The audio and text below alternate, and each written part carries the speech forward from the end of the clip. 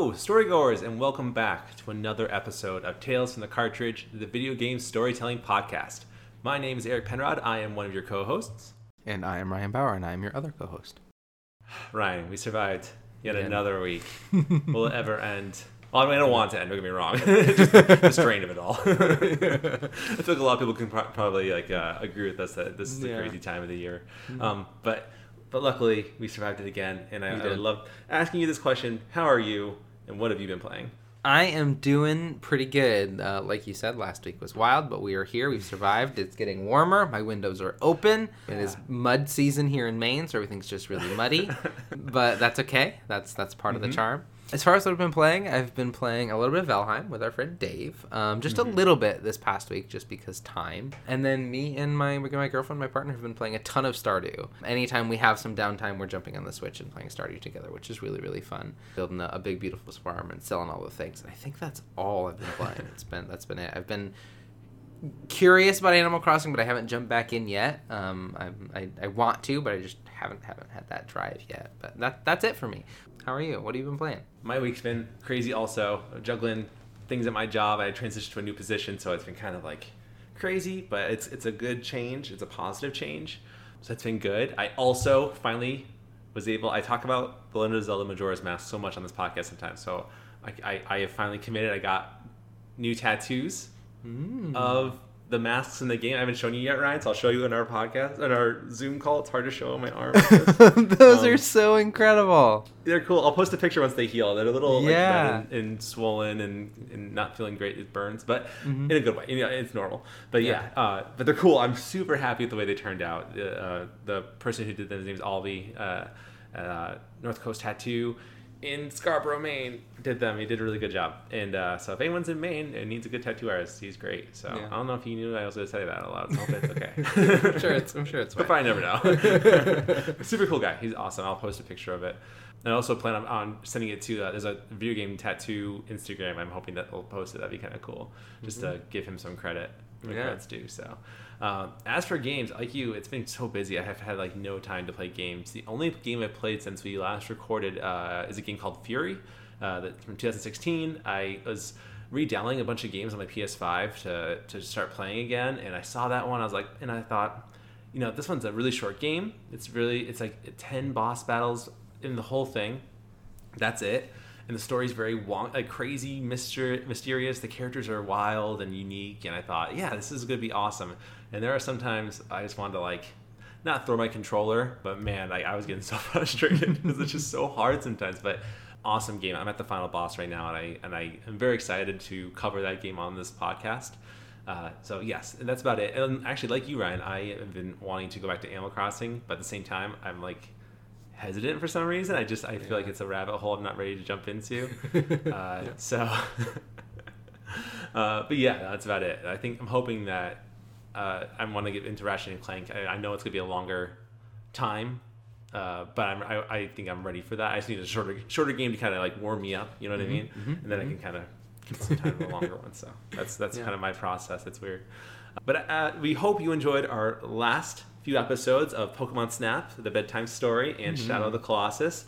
I wanted to say this on the podcast now, I hope you can forgive me for some of the editorializing I did in Pokemon Snap. I had to kind of make some things up that didn't happen in the story per se, just so I didn't have to retell the same things over and over again. There's in the game, you don't get apples till after you get a certain number of pictures, but it just wasn't gonna the story wasn't gonna flow. So miraculously he found an apple by his foot. He had to use it's just things like that. Hopefully you can forgive me and just enjoy the story for what it is. A really good time. I was really proud of that one. I thought it turned out really good. And then Shadow of the Colossus, we did a great job on that one too. Yeah, that was a fun one. Yeah, it's a great one. So but hopefully you've been enjoying that. We are 9 downloads away from 1,000 downloads, which is crazy for us. That is I thought it would take us a whole year for us to get to that point, and it's definitely not been that long. So it's crazy. Thank you to everyone that's listened and to giving us support. And as always, we would be happy to read your thoughts, feelings, and perspectives by sending them to us at our Gmail account. It is talesfromthecartridge@gmail.com. All of the E's are 3's. We have Twitter and Instagram. Don't be afraid to DM us or comment on our posts. We would be happy to read those on the show. And we still have our sticker initiative going, where if you send us a comment and about your thoughts, feelings, and or perspectives, we would be happy to send you one of our stickers. But today's episode, Ryan, was brought by you. Would you like to announce to the storygoers what that game is? Ori and the Blind Forest. Me and my partner were trying to figure out what game we wanted to cover next. She helps me do the script, so I like to involve her in that process. And it was Grim Fandango or Ori, and we started on Grim Fandango and realized Grim Fandango is a really incredible game. It's made by the same folks who made Monkey Island, so it's just like very silly and very dense. So we're like, let's shelf this. We will come back to this, and we dived into Ori, which is much more still a good kind of, there's a really good story in there, but it's much shorter, more manageable. Ori and the Blind Forest, a really incredible game that came out March 11th, 2015. It was developed by Moon Studios, and it was published by Microsoft. There was actually, when I was doing some research, there was some rumors or they were in discussion if they were going to show at E3, the year this game came out, E3 2014, if they were going to show Ori as the first game of the showcase, or if they were going to show Call of Duty. They ended up showing Call of Duty. But it's really cool that was like part of the discussion. Yeah. That this game was so beloved, and apparently at that E3, like, people were lining up to play it over and over and over again because it was so successful. And it was written by Thomas Mailer, and he used to work for Blizzard. He worked on StarCraft 2, and now has worked on Ori and the Blind Forest and Ori and the Will of the Wisps, and their next title, which I'm really excited about because they're really good games. They're really beautiful.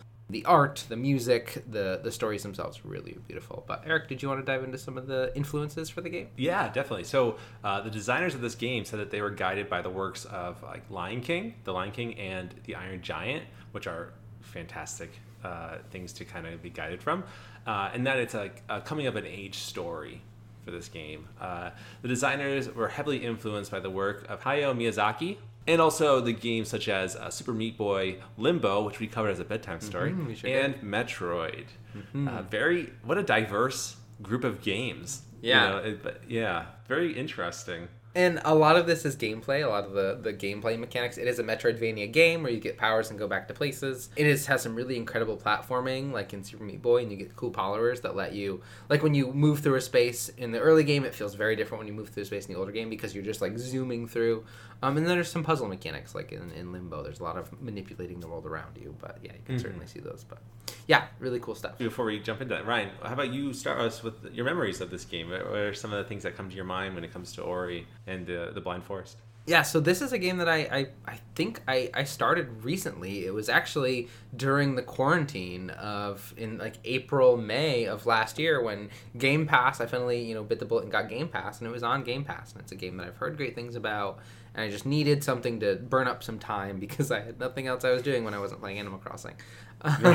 So I downloaded Ori and the Blind Forest off Game Pass, and I sat in 2 or 3 sittings, just powered through. It's only about like a 10-hour experience. Just sat down and powered through, and it's really beautiful.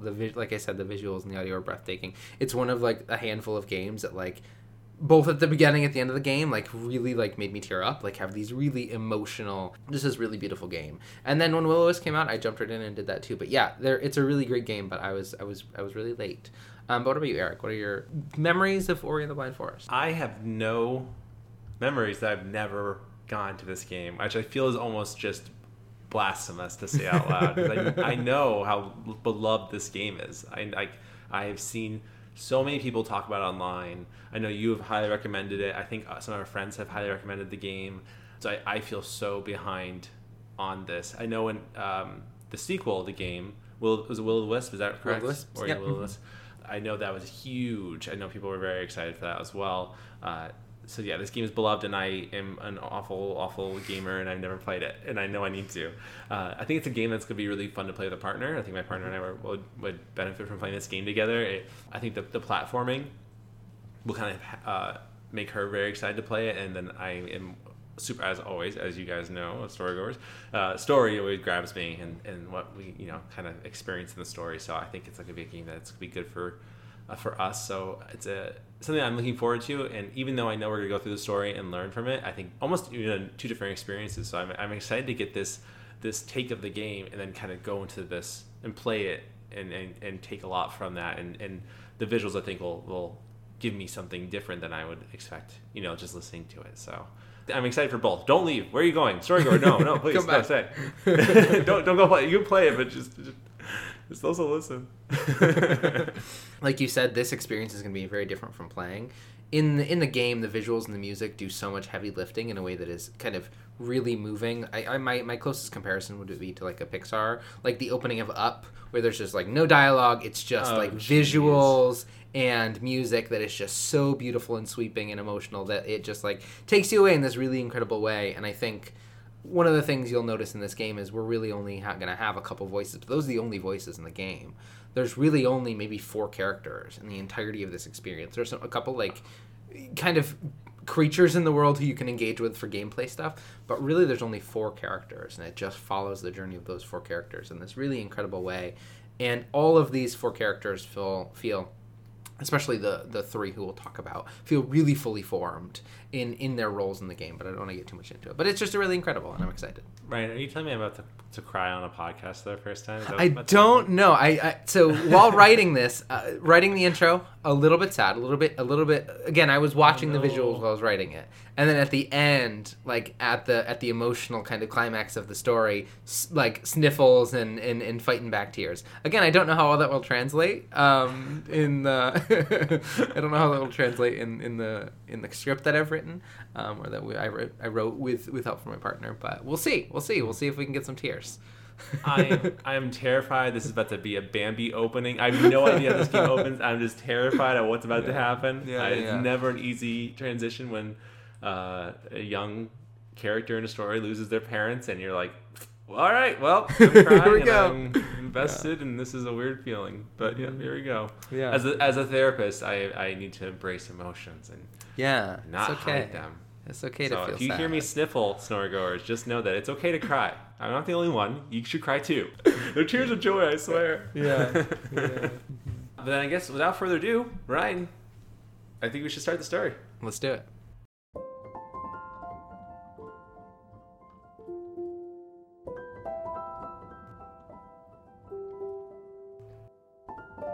A large tree towers over a forest. The clouds roll past a distant mountain.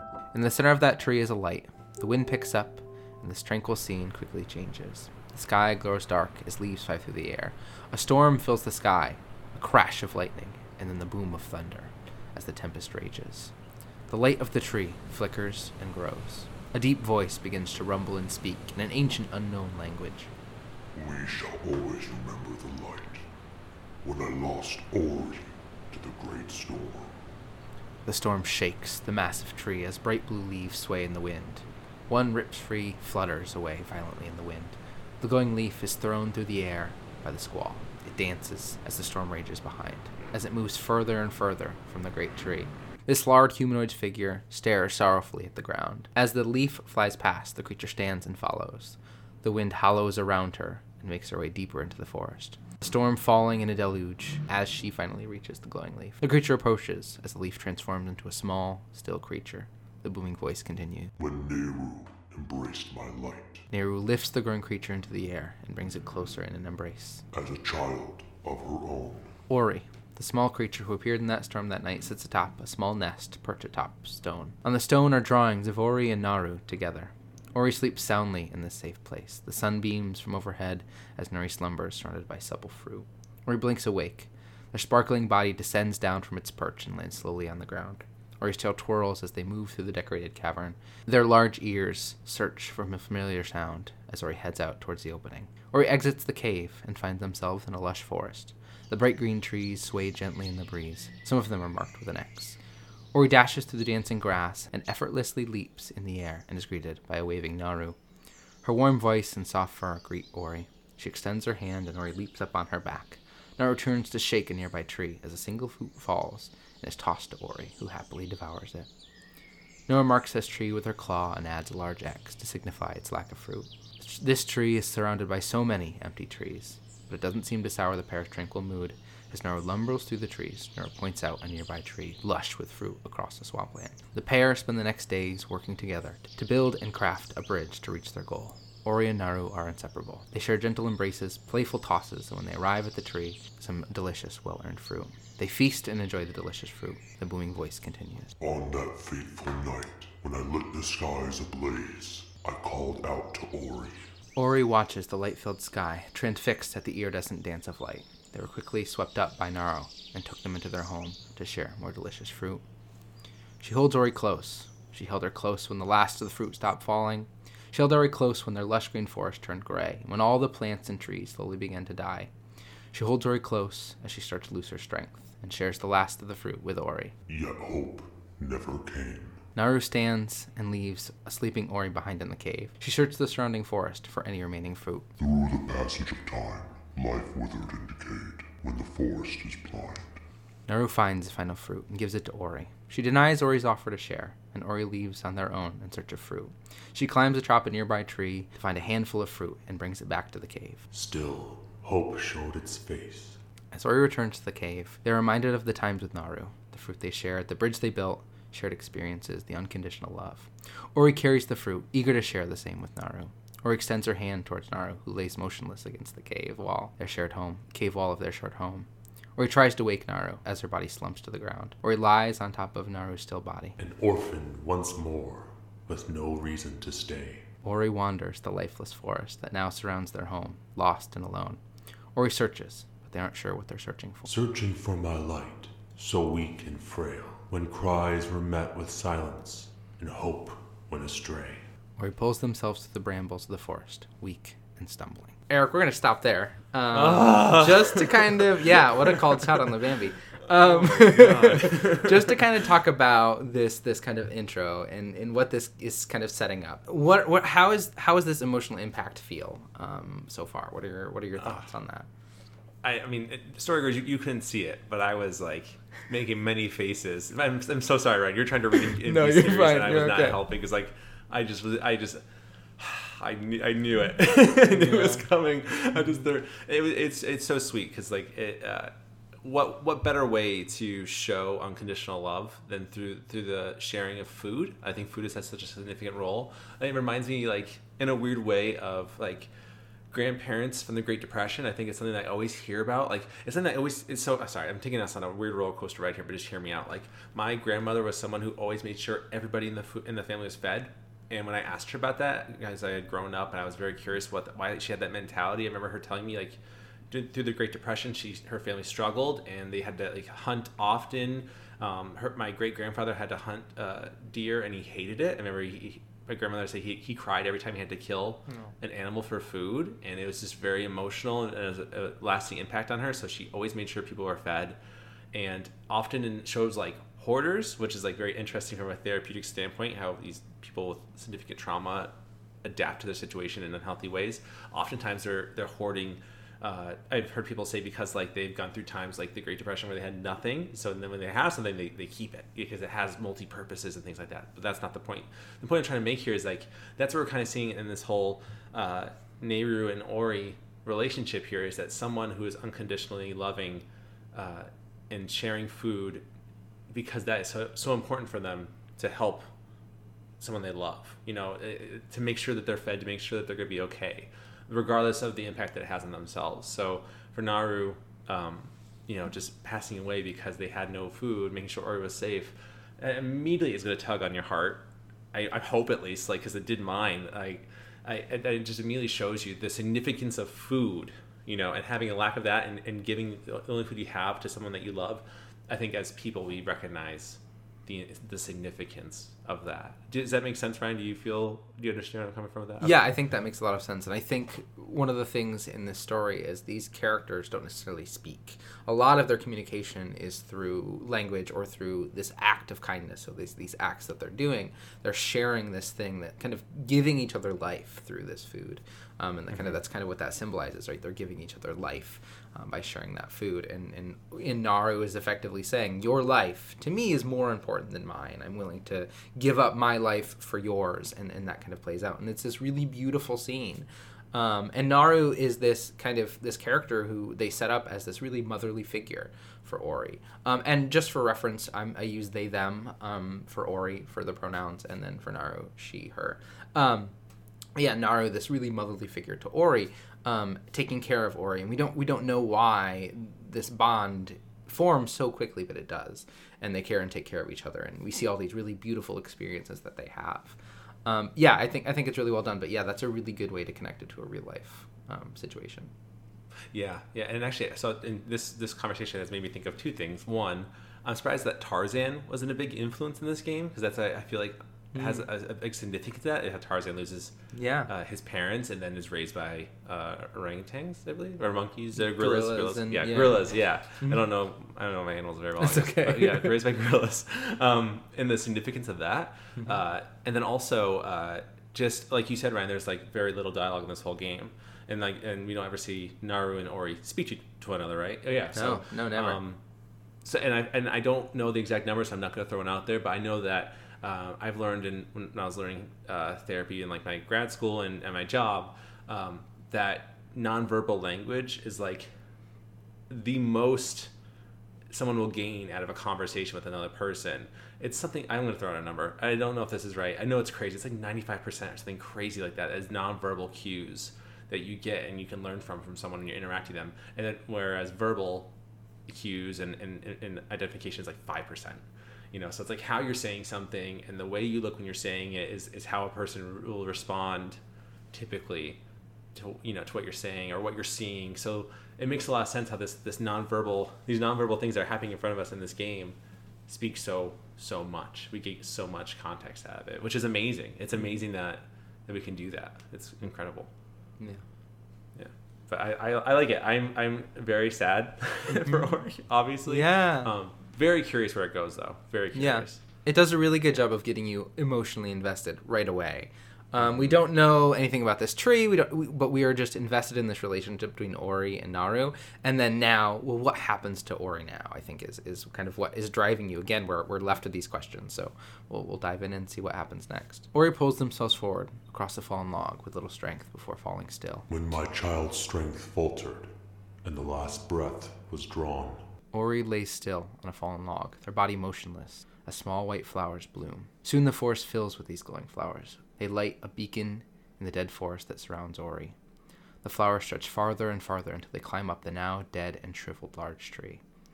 A flicker of light, flickers of light twinkle on the massive tree. My light revived Ori. A new age had dawned. Ori's body rises, surrounded by these flowers. Strength returned, they land softly on the log below. The once dying forest was now illuminated with white light. Ori heads deeper into the forest, where they find a small grove with a small flickering light. Deep in the forest, Ori found what was lost. Ori lifts the small light into the air, and it floats and glows brighter and brighter, before blinding light explodes forth. The small light, a now glowing ball of energy, floats above Ori. Introduce themselves. My strength is returning. I am Sen, the light and the eyes of the spirit tree. I was lost in this glen when she loosened her grip. I can guide you on your journey if you allow me to come, but be still. Can you hear that? They must have followed you here. The glen erupts with snarls and growls of monsters leaping. Their purple bodies fly towards Ori, and they and Sen use their light to attack and fight the creatures back. Their light shall return to me.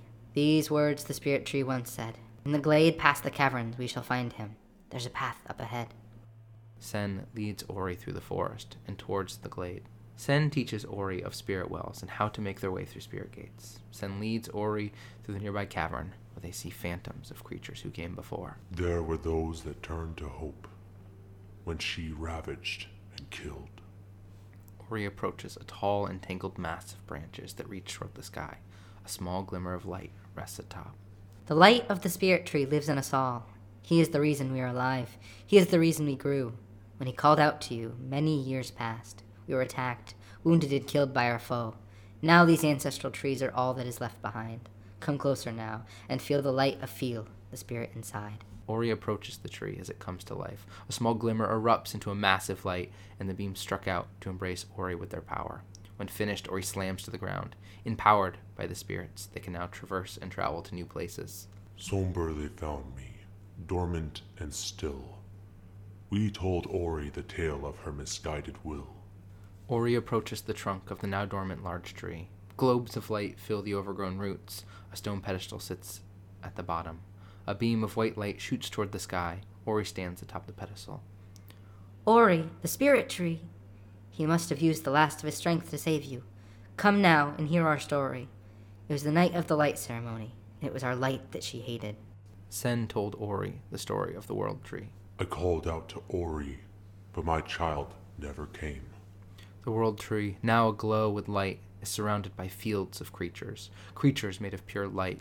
As the sky is filled with luminescence, the core of the World Tree shines. A winged mass of claws dives towards the World Tree and the creatures below. The creatures below shriek in horror as the beast talons slam into the earth. Its beaked visage, filled with hatred, lunges and strikes at the glowing creatures before taking off into the air to strike at the source of light, the World Tree. The creature rips the light from the World Tree, flies off and crushes it, before dropping it into a chasm. Kuro stole Sen. It was the end of our days. Ori, standing on the pedestal, listens to Sen's story. You received the Spirit Tree's light. You put our fate in your hands. Listen carefully now, for you must understand. The tree's spirit sustained by 3 elements of light, and in turn, they brought balance and kept Nibble safe. Sen explains to Ori that in order to restore Nibble to its former self, we must rekindle the 3 elements of light. In order to do so, they would need to travel across Nibble. They would need to go to the element of water, high atop the Jinso tree, the element of wind, deep within the forlorn ruins, and the element of warmth, beneath the fires of Mount Horu. We must rekindle their light before it's too late. The first we will find in the Spider Coves, atop a tree where the waters once flowed. Sen suggests first going to the Jinso tree. While journeying through the depths of the Hollow Grove, Ori finds another spirit, Ano, and is once again empowered and gains ability to help them move forward. With their newfound power, Ori moves into the Moonrado, the location of the Jinso tree, the first element that needs to be restored. Eric, I kind of want to stop here to reflect on both that flashback to get some information, and then kind of talk about this story organization, because this is very Legend of Zelda, right? Very hero's journey, where you have these 3 tasks to complete, and by completing those tasks, you'll restore balance to the world. What are your kind of thoughts on the use of that story? Yeah, I mean, I think it's always a good story element for video games. Like this made me instantly think of Legend of Zelda, like Ocarina of Time, collecting the sacred stones as a child for Link, specifically because I think of Ori as a child, and I don't know if that Ori typically, I guess, is Ori considered a child? Is that right at this point? Yeah. Okay. So that's why it made me think of, and then also, again, Link in Majora's Mask, stopping, like going to the 4 giants, saving them, whatever. Very Legend of Zelda, you're right. And I see a lot of the influences, like in Metroid, how, like, there's always, like, on the map, you have to go to different places, you have to go there and stop certain things and gain certain powers. So, yeah, that Metroidvania thing is kind of, I find it in the story as well, which I think is really cool. Like, it doesn't have to be this, like, only gameplay-wise element, if that makes any sense. But so far, like, I'm invested. It's cool. I think it's very. I love the use of nature in this to describe like the things that they need. Like, I was very surprised, going back through the script really fast, that the element of water was high up top of this tree, whereas the element of wind was deep within these ruins. I would have thought they would have flip-flopped. Yeah. That the wind would be up top of this tree and the water would be deep down within these ruins. So I found that interesting. I'm wondering if there's more to that. Like, as I wonder why that choice is made and if there's a reason for it. So I'm kind of curious if we talk about that. Yeah. So. And then I also want to ask, what are your ideas of this Kuro creature? We only hear a little bit, but what is your visual of that? Yeah, I have no idea. I know that as the booming voice, the Kuro stole Sen, but Sen's here, so I'm a little nervous that Sen is someone we shouldn't be trusting right now. Since the booming voice is like, Kuro stole Sen, but Sen somehow is here, which makes you feel a little off. I think it's a tidbit of information that could easily be overlooked when playing a game like this until you realize, like, oh my god, I was told this earlier on in the story. So that's something that I'm kind of picking up in this. So I'm very curious if this leads anywhere. I really hope. I mean, poor Ori's been through enough. Please, Sen, don't be a jerk. Like, come on, like you need to be nice. Like, this person just lost their mom, or this motherly figure, parental figure. I think that's don't be a jerk. But I know, Ryan, so far, what are you thinking of everything? Like, story-wise, do you find that the go here, and here story, what's the word I'm looking for? Setup, the story setup in that regard, like going to these 3 places, is that something that you jive with in terms of a story, or do you find that that's not a very good use of a story element? Yeah, I think it can be really compelling. I think if it's done right, I think this is a kind of story similar to Ocarina of Time where you don't need a ton of exposition and background. You know, you want to save the world. Here are the things you need to do it. You grab this, this, and this, box checked, and I think that can be really satisfying as a way to tell a story or a gameplay mechanic, or just a story mechanic. I think that works really well. It's also pretty similar to how a lot of stories are. Like, there's these MacGuffins that you have to gather, and by getting these story plot things, we save the world. And I think it's really common. I think most stories have something like that, but I think there's no reason not to just lean into that and that be the story. You have to gather these things, and I think that kind of it makes sense. It's really easy to accept that. If you just gather these things, you'll achieve the goal you want, because that is very tied to, you know, how we as humans view the world and tell stories. So I think that's I think it's fine. I think it works really well. I think it's certainly compelling, especially in this situation. And I think it's done really, really well. Very similar to like Shadow of the Colossus, right? Like, your goal is do these things. They tell you everything you need to know right away, and then it's just getting there. And I think that's really can be really compelling. Yeah, I struggle with games that kind of hold information over your head for a long period of time. So I think I appreciate games like this and Shadows, and that just kind of tell you everything, but in a really nice, concise way. That's not like too like, whoa, what's happening? Like, you know, it's nice. And I like too that as I'm thinking about it, I don't know how big this forest is. I mean, it could be the whole planet that they're on or whatever. Not taking like a sci-fi route or anything like that. But I love that it seems smaller scale. It seems like there's probably a whole world beyond this forest, but that doesn't matter right now. Ori's just trying to save the forest, and the forest is so important to probably so many creatures living there. As we saw with like Nehru like passed away, and I'm sure there's other creatures dying too because the forest is dying. And I love that this I don't know how little it is, but this forest is the only center stage here. We don't have to worry about like saving the world. We're just trying to save the forest. Yeah. And I think that's really cool. It's very I think Fern Gully, is that the right movie I'm thinking of from the 90s? It's very Fern Gully. Like, stop those bulldozers, man. We don't want bulldozers going through this forest. Yeah. One of the really cool visual things, too, that, again, isn't necessarily represented in this script is that you run into some other creatures. Like, you, at one point, meet a bear. And this bear is massive. Like, scale-wise, Ori is like this tiny sprite. Like, this tiny creature, like the size of, like, a baby rabbit. Like, moving through this world. So, like, scale is really cool as you're exploring this world to see these, like, giant trees. But this giant tree is giant for Ori, but not necessarily, like, giant in the scale of the world in this really cool and interesting way that adds so much to the visuals. That's so cool. I love the idea that Ori is this character that doesn't seem like is going to be very powerful, but I have a feeling is going to be a very formidable person. I think to save this forest from whatever Kuro is, I feel like Ori has to become even greater, and that's what I love about this story. Like, what a Simba, coming of age, Jonathan Taylor Thomas to Matthew Perry, or not Matthew Perry, Matthew Broderick moment. If you know Lion King, you know what I'm talking about. It's a Lion King joke, or reference, I guess, more than a joke. But I'm very curious to see. Like, it's cool that Ori kind of starts not out as weak, but as like you see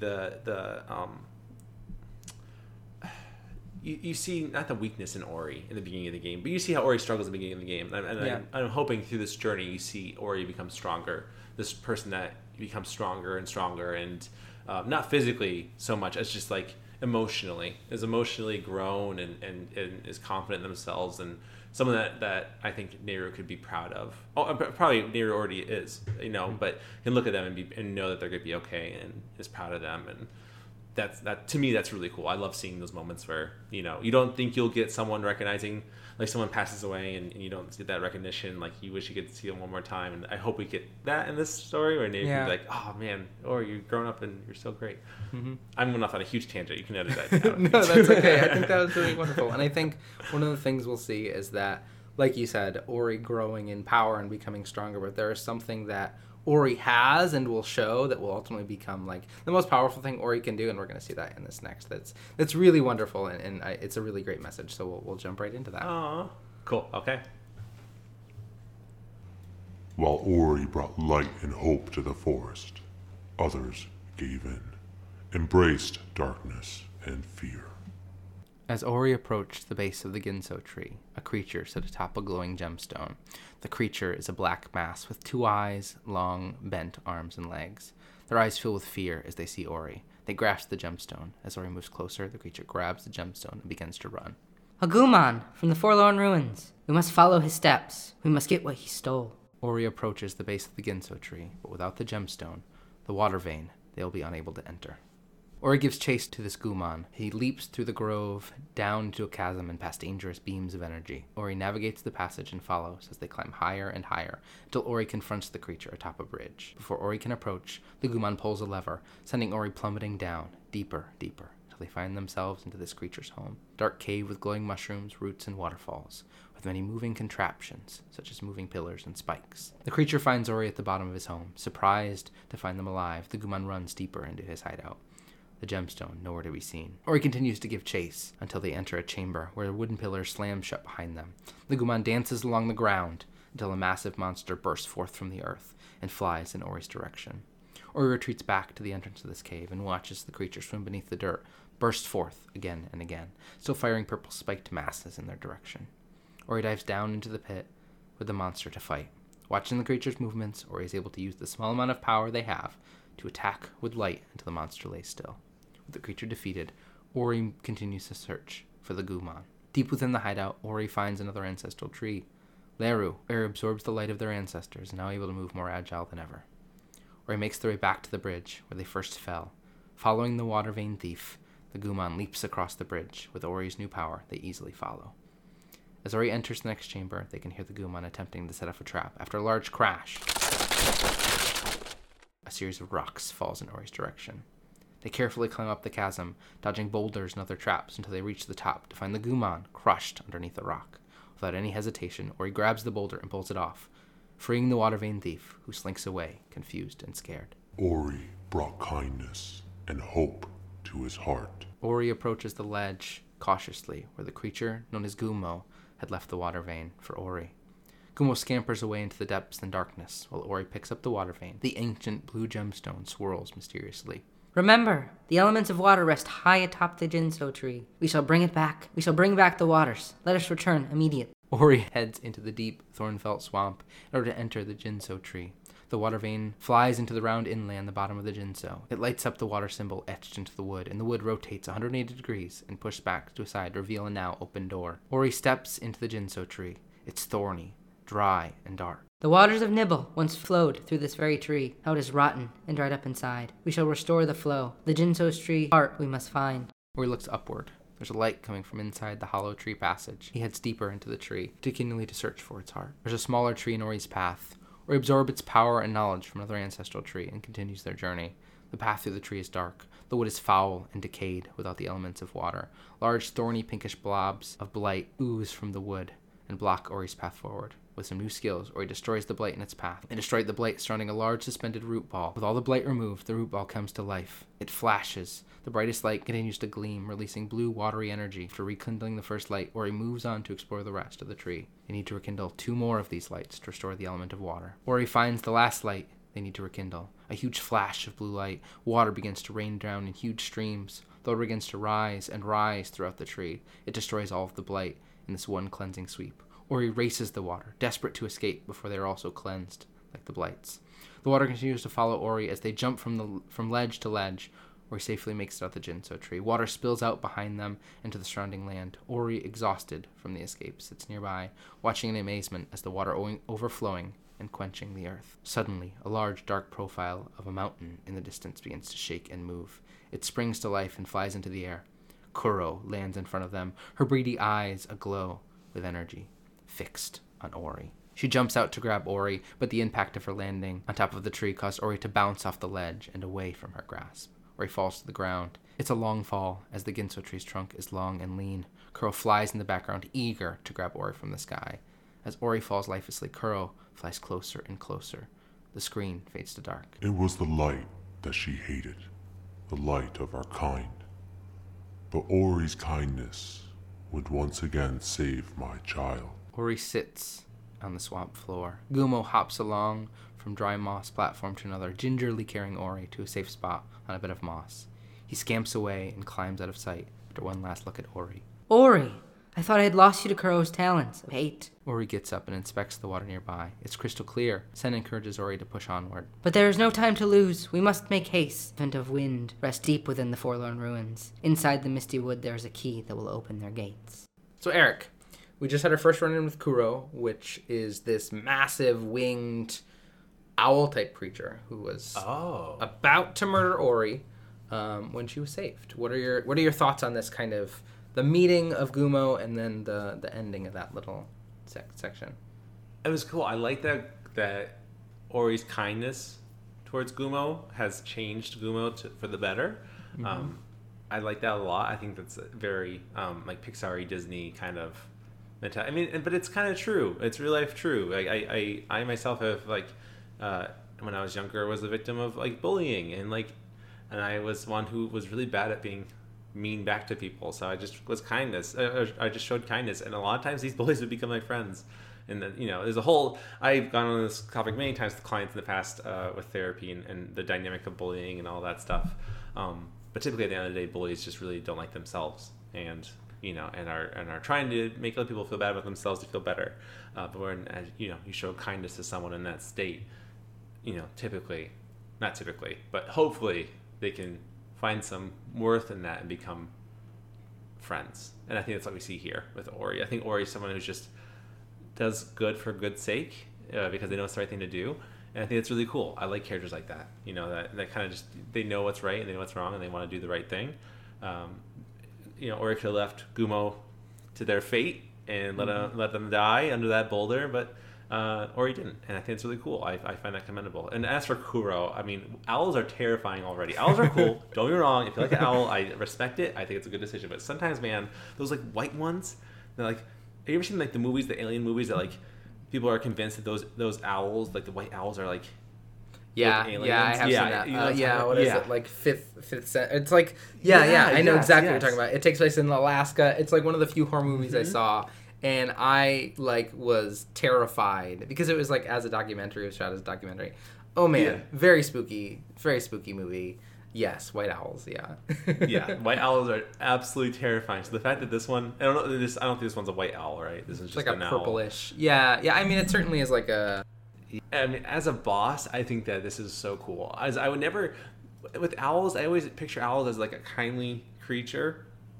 Usually it's like like you mentioned, a giant bear, or kind of like this creature of the earth, that's like bound to the ground. Is typically the ones I always like picture as the bad guys in games like this, like where forests are involved and forest creatures. So like an owl being the bad guy, I think it's such a cool idea. I can't think of anything where that's been the case before. When I think of like a friendly owl, I think of the one from like Winnie the Pooh. I think whose name is actually Owl. I don't know who's their name, but I think it's Owl. But no, I just looking at this picture of Kuro, terrifying. Because again, owls are terrifying. They're cool. Don't get me wrong. If you're an owl fan, I support you. Again, I'm not going to say you're wrong. But owl mythologists. But I mean, they're still creepy as heck. Let's be honest here. Oh. I mean, you can at me if you want to. It's my perspective, and I respect yours. But it doesn't mean we have to agree. That's the beauty of perspectives. Yeah, exactly. Yeah. Ugh. I don't know how. I'm very curious what happens here. I'm hoping that we see something in terms of how Ori handled Gumo. I'm hoping that's what we see with Kuro too. But sometimes you can't reason with people, so I'm very curious what happens with that. Yeah. Well, let's keep going and find out. Ori and Sen head to the Misty Woods. It's full of tall, old trees covered in moss and thorns. Ori discovers another ancestral tree, which teaches them how to dive into the ground. Ori goes deeper and deeper into the world. The deeper they go, the darker and foggier it becomes. A dampness begins to swirl around them as mushrooms appear as platforms, as well as cairns for Ori to follow. In a swoop of darkness, Kuro lands, searching for Ori. They hide behind a piece of tree wood, away from Kuro's sight. Kuro flies off, still hunting Ori. Ori manages to avoid Kuro for a while until they spot Kuro in the distance, patrolling the air with a murder of crows. As long as Kuro is out there, the path to the Misty Wood will be blocked. But look up there. We might be able to distract her if we loosen that rock. Sen indicates the rocky ledge in the distance. There are clearly cracks in the foundation where light is seeping through. With some well-timed dashes, Ori makes their way over to the precarious edge. They pound the ground and the rocks come loose, landing on Kuro's head It disorients her, and she flies to a nearby wall of stone, flies off, phased but not injured. Meanwhile, Ori lands on solid ground. Nearby, one of Kuro's feathers lands near Ori, and they rush to gather it. The feather is deep violet, and is the length of Ori's body, large enough that Ori could use it to glide and ride the winds. The haze of the misty woods deceived the minds of all. Those lost within were never found. Ori continues forward into the dark part of the woods. There's barely any light as Ori walks through the deep fog. Sen's light illuminates the way forward. Strange creatures hide in the darkness, creatures that don't need light to survive. Ori stumbles upon the shrouded lantern. It's a mysterious figure atop a stone platform on the wood floor. The haze bellows out of its stem, contributing to Ori's difficulty moving through the woods. If we find a way to light it, the path might be clear once again. Ori continues onward, getting more and more disoriented and lost until they spot a glow blue orb. It's Atsu's torch. It was lost in this place. Ori reaches the torch and begins to carry it back to the shrouded lantern. Along the way, Ori finds another tree. This one, inhabited by Tatsu, who used to climb high above the mountains. Her ability and wisdom allows Ori to grab onto and climb walls. There's a loud boom in the background. Ori ignores it. Ori finally arrives at the shrouded lantern with Atsu's torch. The lantern begins to glow and rise out from the floor. The lantern, while lifting itself up, also lifts the haze of the forest floor. From its mouth spits a golden item, which drifts to the floor in front of Ori. It's a Gumon seal. It's the Gumon seal Ori's been looking for. Ori takes the key to the Forlorn Ruins. Once lush and green, now covered in ice. Those who didn't escape paid with their lives. Ori traveled onward, the scenery changing from a dark, mysterious forest to an icy, windy scene. Icicles hanging from cliffs as Ori fight to walk against the strong wind. There's a stone doorway in their path. It glows with the seal, pushed into the center. Surrounding veins of yellow aglow as the door opens. Ori heads into the Forlorn Ruins. The Forlorn Ruins. Here's where the Gumon live. They built miraculous structures and infused them with light of the spirit tree, which keeps them safe. There's a pile of Gumon nearby, lifeless. Oh no! These Gumon were frozen, unable to escape. When the element of the winds was lost, its sight, these ruins must have turned into their grave. Ori jumps over a broken stone monument. A burst of light irradiates from the center. The Gumon were crafty inventors. They had foreseen the bright future that never came. Look at this light vessel. They were able to store the light of the spirit tree within. The light vessel zooms around before heading in front of Ori, where he picks up the vessel, keeps them safe while walking over strange Gumon structures. Meanwhile, Gumo finds the entrance of the ruins and ventures inside. He's shocked by the scene before him. He sadly touches the frozen bodies of his people, but continues onward and follows Ori. Ori finds a mysterious shrine. They offer the light vessel to the shrine, and the shrine suddenly comes to life. It pulls the nearby rocks together to form a bridge. Sen explains that the shrine powered all of the Gumon creations. I wonder if Gumo knows their fate. I hope he can forgive us, that we live and that they are gone. Ori stands on a floating platform, the massive frozen chamber. Curved stones orbit the ice-covered door. Spikes and icicles line the walls. The element of wind lies before us, stored in the heart of this place. These ruins are all that's left of the Gumon, reminding us of their fate. Losing the ones he loved, Gumo is the last of his kind. Ori, we should bring back the light, for Nibble and for the memory of the Gumon. Let us restore the element of the winds. Gumon climbs out from the bottom of his chamber, listening to Sen's vow to save Nibble in memory of the Gumon. Ori opens the way to the element of the wind. A gust of wind spews forth, and Ori takes out the Kuro feather and is lifted into the air. They dodge bursts of cold, flying icicles as the cavern around them erupts. Ori is lifted higher and higher until they make their way to the massive nest, where they find a massive egg, back in the Forlorn Ruins. Moved by their words, he decided to act. Gumo pulls the light vessel from its place. As the area crumbles around him, he narrowly escapes, back in the nest. As Ori touches the egg, they are shown a vision. Kuro sits atop her nest. 3 small chicks chirp for food as Kuro drops large grubs into their mouth. She takes off into search of more food, leaving the chicks alone in the nest. The chicks watch in the distance. A massive tree erupts with light. The light ceremony, while searching for Ori, reaches the far reaches of Nibble, places which never received this light. As the light from the forest reaches further and further, it reaches Kuro's nest. These chicks, creatures of darkness like Kuro, were overtaken by the light. Kuro, hearing her chicks screech, rushes back to the nest to find her eggs lay still. The only thing remaining was a single egg. Kuro, filled with rage, flies towards the tree. Ori had learned how they perished through our light. All along, she was simply protecting her last child. So Eric, I want to stop there, because now we've learned more about Kuro and why she's doing the things she's doing.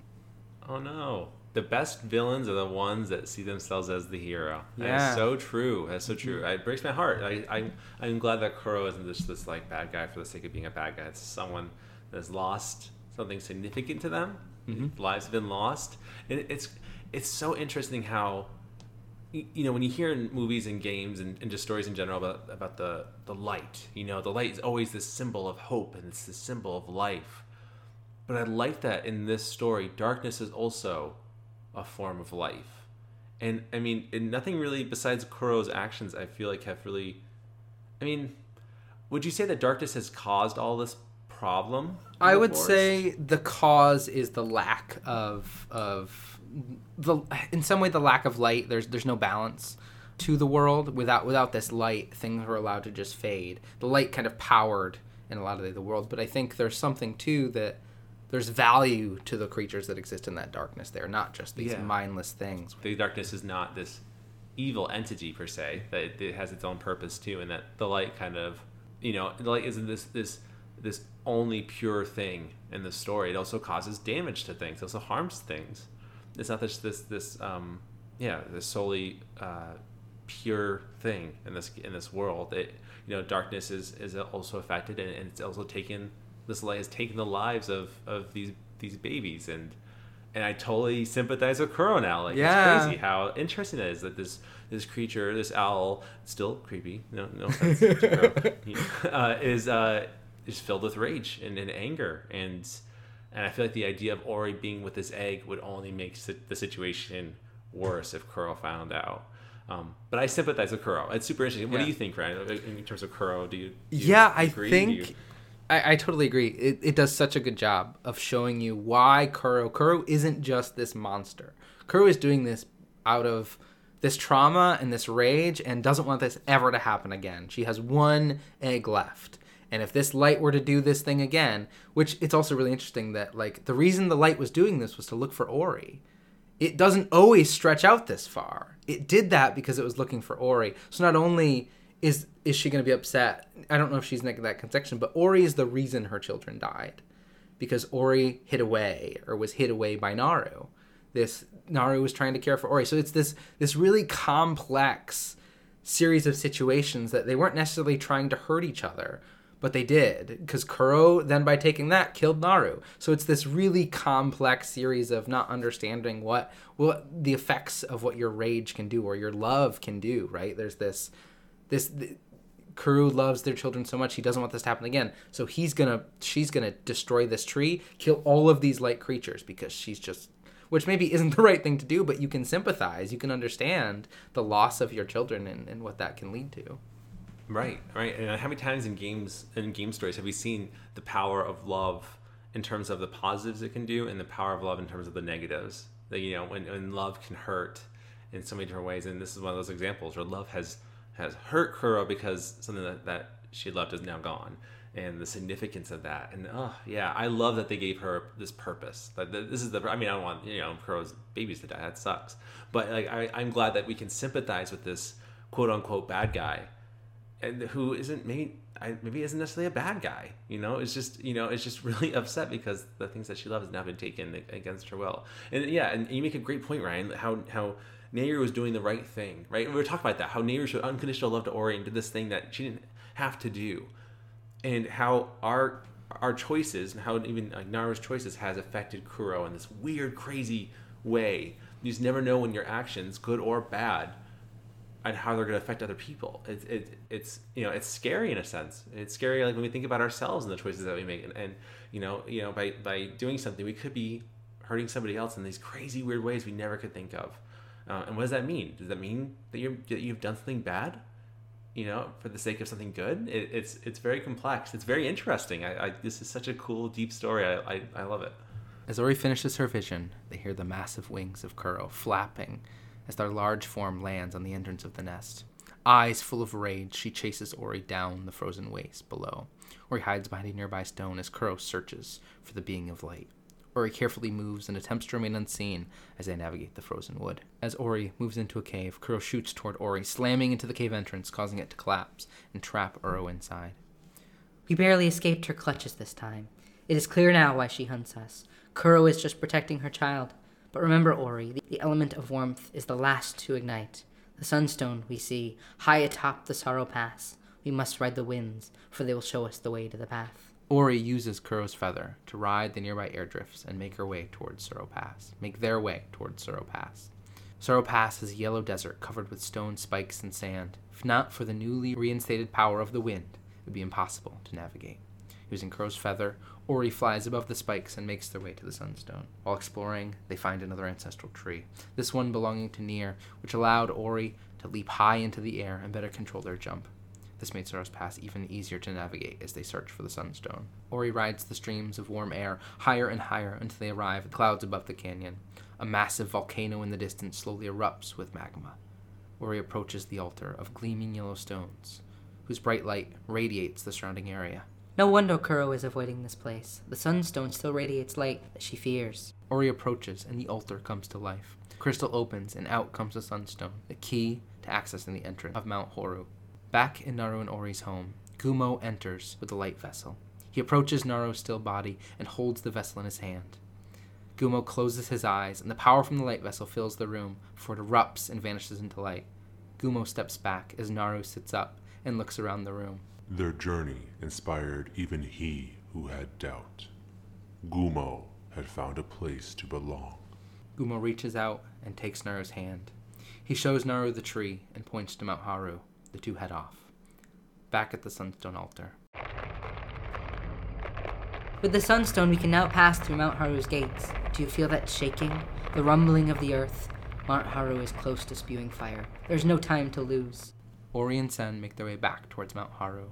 The forest is aflame with magma covering the forest floor. Ori makes their way towards the bottom of Mount Haru and towards the entrance of the element of warmth. Darkness brought them to this forsaken place. At the gates of Mount Horu, a tough decision was made. Ori puts the sunstone into the gates, and the source of warmth opened. Nimble source of warmth, all its glory burned. Ori, if we enter this place, we may never return. Ori, without hesitation, enters the mountain. Eric. Gumo. Yeah. I love you, Gumo. It's so cool. So cool. Yeah. I love that. Mm-hmm. I love Gumo. Gumo is cool. That's the power of love and kindness, which sounds so lame to say out loud, but it is. It's true. Like, it's so true. Like, it's cool. Gumo is cool. Gumo could have saved any of his kind. Gumo's Gumo is one of those people. Yeah. Yeah, and he didn't. He chose to save Naru, and it sounds like that was just a one-time thing. Yeah, he can't do that again. No, that was the thing that powered all of the machinery in his home. Yeah. Yeah, and so the fact that he brought back Naru is just he didn't. It's not that he didn't need his people back. I think he would have been happy if his people could come back to life. But I think he felt like he belonged in this little family that, with Ori and Sen. Hopefully, if Sen doesn't betray anyone that I feel like they're going to, please don't, Sen. Please. I swear, Story Girls, if that's the case, I have no idea, but I'm just literally terrified this is going to happen based on that one line we had earlier. Please be wrong. I'm terrified this is true. But I love that Naru's back. I often have. So I found, like, recently I read, like, stories of these games or whatever where a character dies in the beginning and then they come back later on in the story, and there are some fans of things like that who find that when that happens, it diminishes the death, the beginning death, or the death earlier in that story. It diminishes its worth, and I just don't see it that way. I have a really hard time finding that to be the case. Like, that death is what inspired this whole journey for Ori, and the fact that Naru's come back, I don't think that diminishes anything. I think there's, like, a beauty in that. I think that it's really cool that could happen. And that now, like, and now what's going to happen? Like, I didn't see this coming. Quite honestly, I didn't see Naru coming back to life. So how is that going to change things? It would suck if Naru died again. Like, I don't want to deal with this death again. That sounds awful. But I mean, if it happens, that's a huge impact. This person's brought back, and you think it's safe. They die again. Like, I don't know. I'm just kind of spewing these out. The story is very gripping. Is much more gripping than I anticipated. Yeah. But Ryan, what do you think of Gumo, of Naru's rebirth? Do you agree with what I was saying about coming back to life, or what do you think? Yeah, I mean, I guess I could see that as an argument of it, but like you, I don't think that's necessarily true, especially not in this case where there's something that's given up. Gumo is giving up the ability to bring somebody back, to bring this one person back who's really important. I also think there's this really interesting arc that they set up for Gumo where the first time we meet them, he's stealing the thing we need away from us. He's scared, he's lost all of his people, he don't know where they are, and he's taking this thing and taking it back to his lair because it's shiny and important.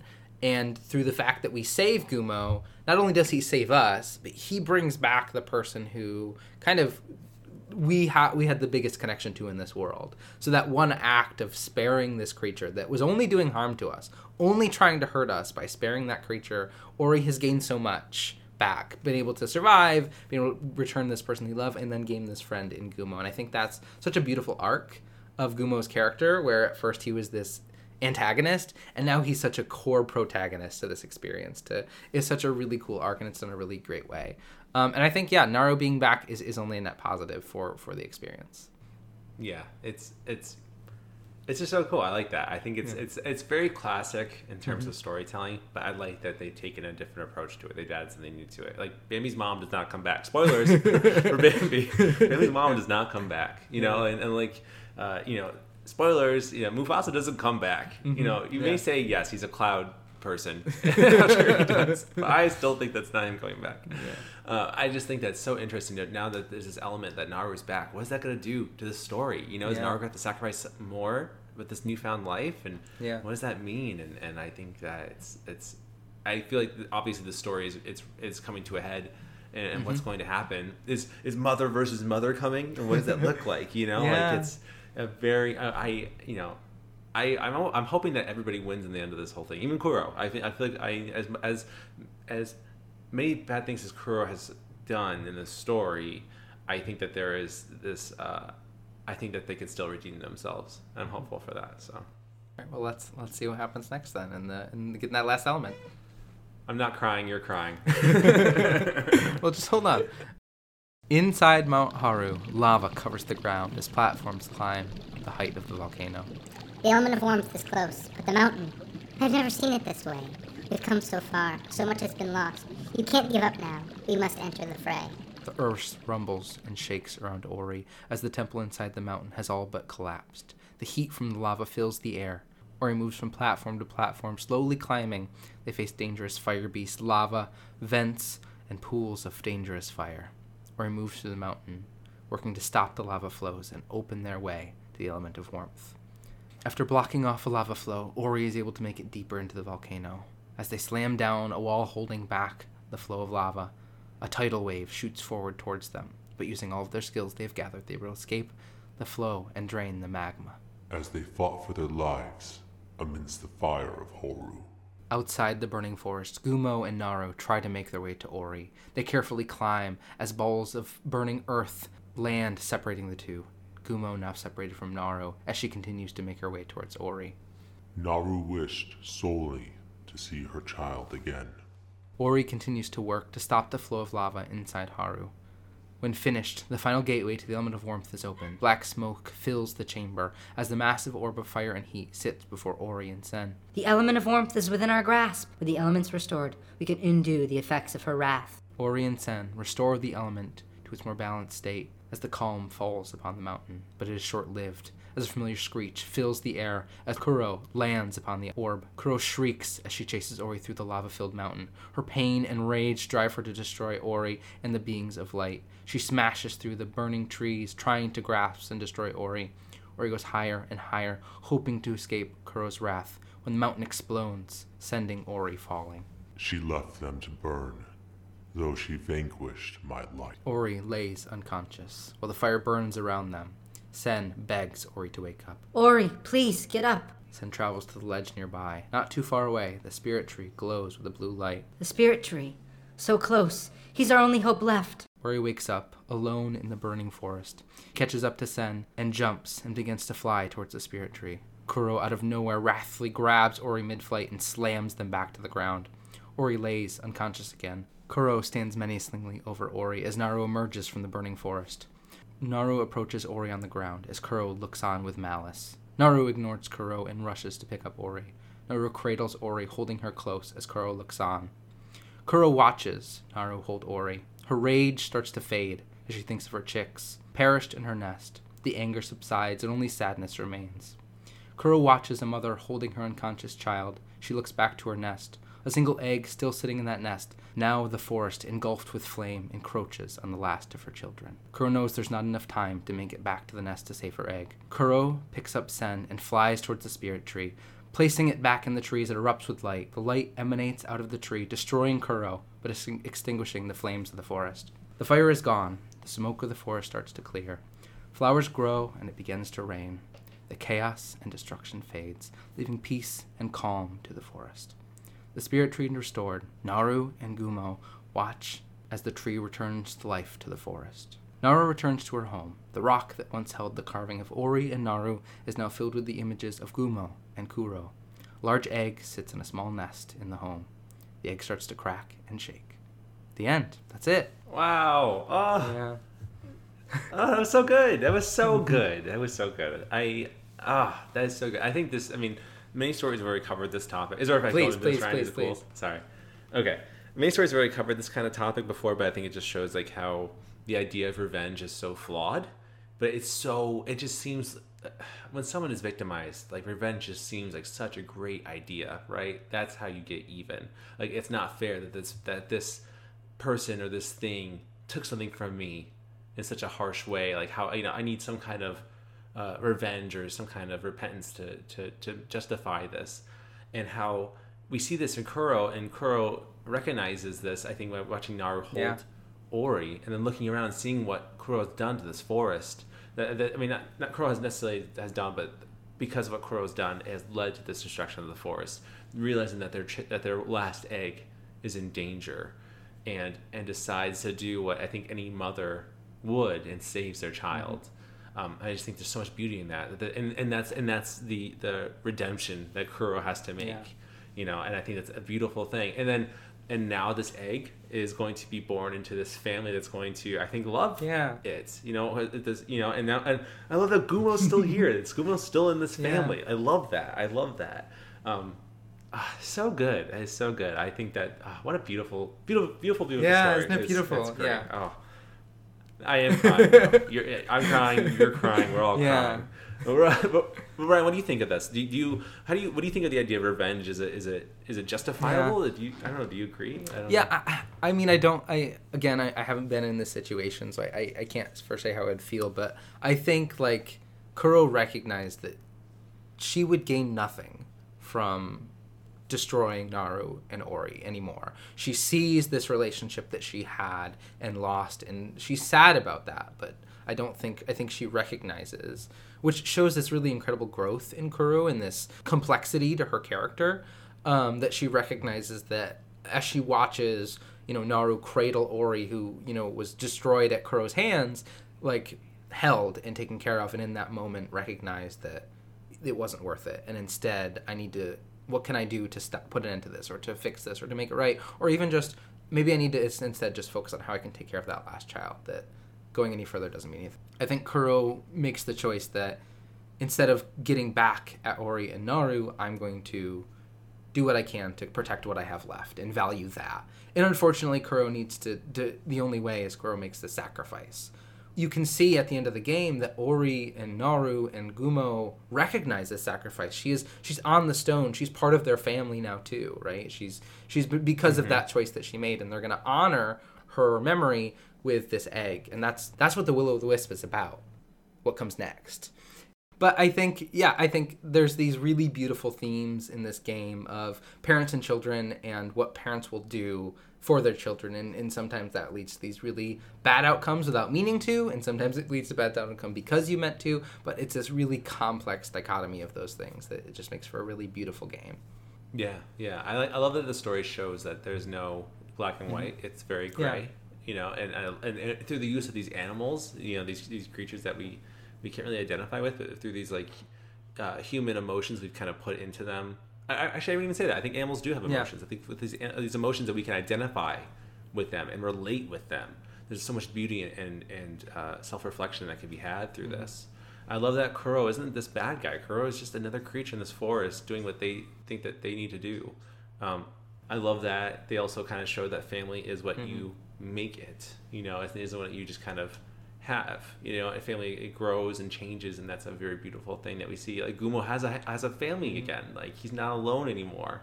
And I think the only thing I wish I had more of, and I'm hoping maybe the sequel will talk about this. You don't have to say yes or no. I'm willing to wait for the answer. I hope they talk more about the darkness aspect of this whole thing, and I would like the darkness to have its value shown in the next game if possible, because it seems like again the light kind of took front and center and how valuable it was, and but I want there to be this lesson of there needs to be balance in this thing for everyone to be happy, because I think again there's something from what I've seen in this game, the darkness is not necessarily a bad thing, and I would like that to be seen more. So I'm hoping that's fingers crossed, but because this baby's a creature of darkness and Ori's a creature of light. How is that going to work? What does that mean? What will that look like for this creature of darkness, and what is go get the definitive edition, check it out. It's on Game Pass. It's a really wonderful game. It's a fun game as well, but yeah, it's on Switch too. Yes, it is. Right? Yep, they're both on Switch. Yeah, also, which platformers are great on Switch? Yeah. I would love. I'm between both. I think I want to play on my TV, so I'll probably get for Switch. Because I'm not yet. So. We hope that you enjoyed this story of Ori and the Blind Forest, and it is never too late to send us your thoughts, feelings, and perspectives to talesfromthecartridge@gmail.com. All of the E's are 3's. You can also find us on Twitter and Instagram. DM us or comment on our post. Let us know what you think, and maybe you'll get a sticker. You will if you want it. Yeah. We don't really know. This month has been crazy, so we haven't really talked super far into what we're doing next. We have a good idea, but we'll try to post it on our social media so you have time. We'll try to get better about that. I'm going to announce it here now so that I kind of have to follow through on it. I have been doing some research on how to plan posting for social media. Because on Instagram you can't do that, and on Twitter you can't do that, but there are other apps that will allow you to do so. So I think for Tales, that's something that we're going to have to try to do more, and I think it'll be beneficial. So I'm saying it, I'm putting it out into the world, unless I last minute tell Ryan to edit this out. But this would be a good way to stay on track and to hopefully do that. So that way you're better. You storygoers are better on in the know of what's happening at Tales. So, but Ryan, any closing thoughts on this episode? I mean, what a good episode. Yeah, it was a great one. It's such a great story. I love, and this is one of the reasons why when we talked about games of the year, like these were in there, because they're such beautiful games. But yeah, so I hope you all enjoyed. Hopefully we didn't make anybody feel too sad. Although emotions are okay, and you should feel them and enjoy them, and they're good for all things. If you did feel sad, like you're supposed to. That's the emotion they're going for, and allow yourself to feel it. But yeah, it's great. It's a good time. Yeah. I hope everybody enjoyed it. Embrace your emotions. Just don't try to murder all creatures of light. That's not. Yeah, that's please don't. Right. There's value in the creatures of light as well. Yeah. Yeah, if I see you breaking flashlights and lampshades, and we have and lamps, then we have a problem here. We need to talk about. And I mean, I was gonna say unless a lampshade attacked your children, but even then maybe we shouldn't break lamps. Okay. That is it. I mean, well, I don't know, Ryan. That might be a good chance. I mean, granted, that lampshade could have lost his children. It's a whole complex well of things. And yeah. I think we can all agree. We need to talk about our feelings, and owls are kind of creepy. We all agree on this. Take that away from this. Yeah. Lessons of the day. The owls are cool. Still kind of creepy. A lot of things are cool, but also they can creepy. be both. They can be both. Yeah. Yeah, they can be both. No shame in that. No shame in that. Some of the best things are creepy. Is there any storygoers still here? No, they're all gone. They're all gone now. No one. All right. Well, Ryan, I hope you had a good episode. I think we did. I enjoyed it. Okay. And as always, storygoers, we will see you in the next episode. Bye. Still scary owl. Ooh.